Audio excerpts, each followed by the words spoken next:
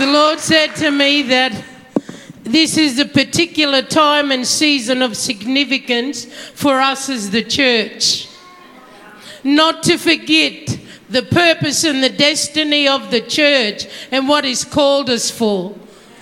Look, we got to live life in a natural dimension, but there's a dimension that's greater than us that we've got to dig a well that's going to be a little bit deeper in this evil days and the times and the season where the enemy is trying to force his agenda in the world.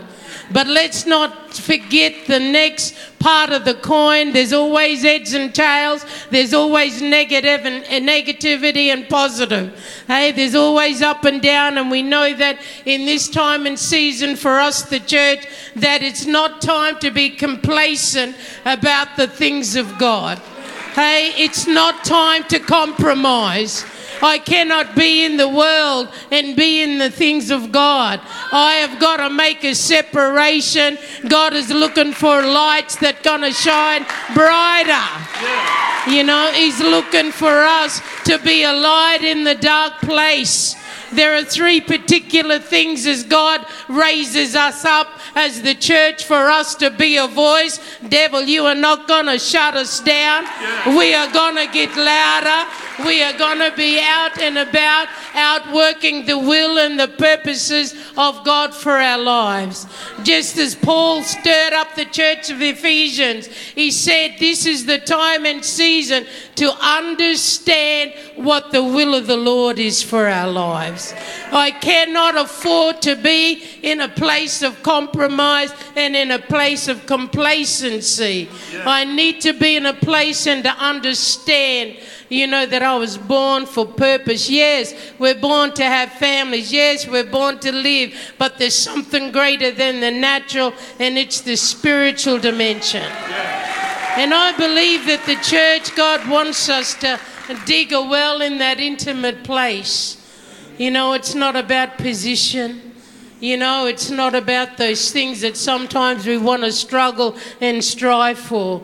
You know, it's about the intimate place for us as the church, that as we remain digging a well in the intimate place with Jesus, you know, God will outwork His plans and His purpose for us as the church.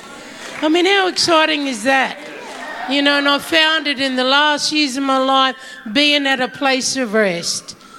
You know, that it's not about me trying to strive and to please everybody.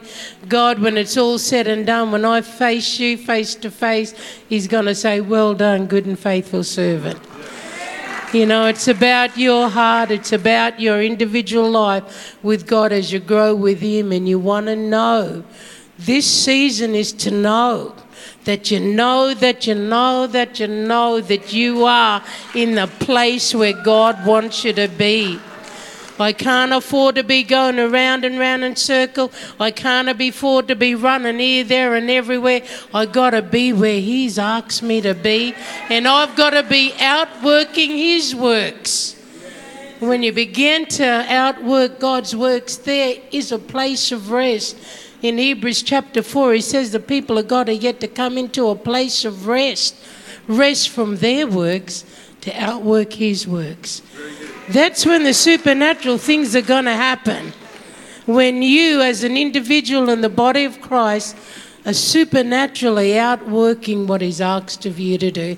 Isn't it much easier, Pastor Stuart? I know there's a lot of natural responsibility, but to know that you know where you are planted, where you are placed, that I'm doing the will of the Father for my life. Hey? He's wanting us as the church to shine brighter, just as the world becomes darker. Just as the devil's agenda becomes darker, the glory and the supernatural dimension of the Spirit of God is going to come greater. I'm waiting for the day to see the dead rise. Hey, I'm waiting for the day to see my people surrender and come with a heart of repentance to the feet of Jesus. God, we come with a heart of repentance and humility, and to realise that, hey, we need Him more than ever. Hey? That scripture in Ezekiel 47, from out of the throne room. You know, the river flowed into the sea and it became healing to the nation. Amen. The devil just always wants to keep us, hey?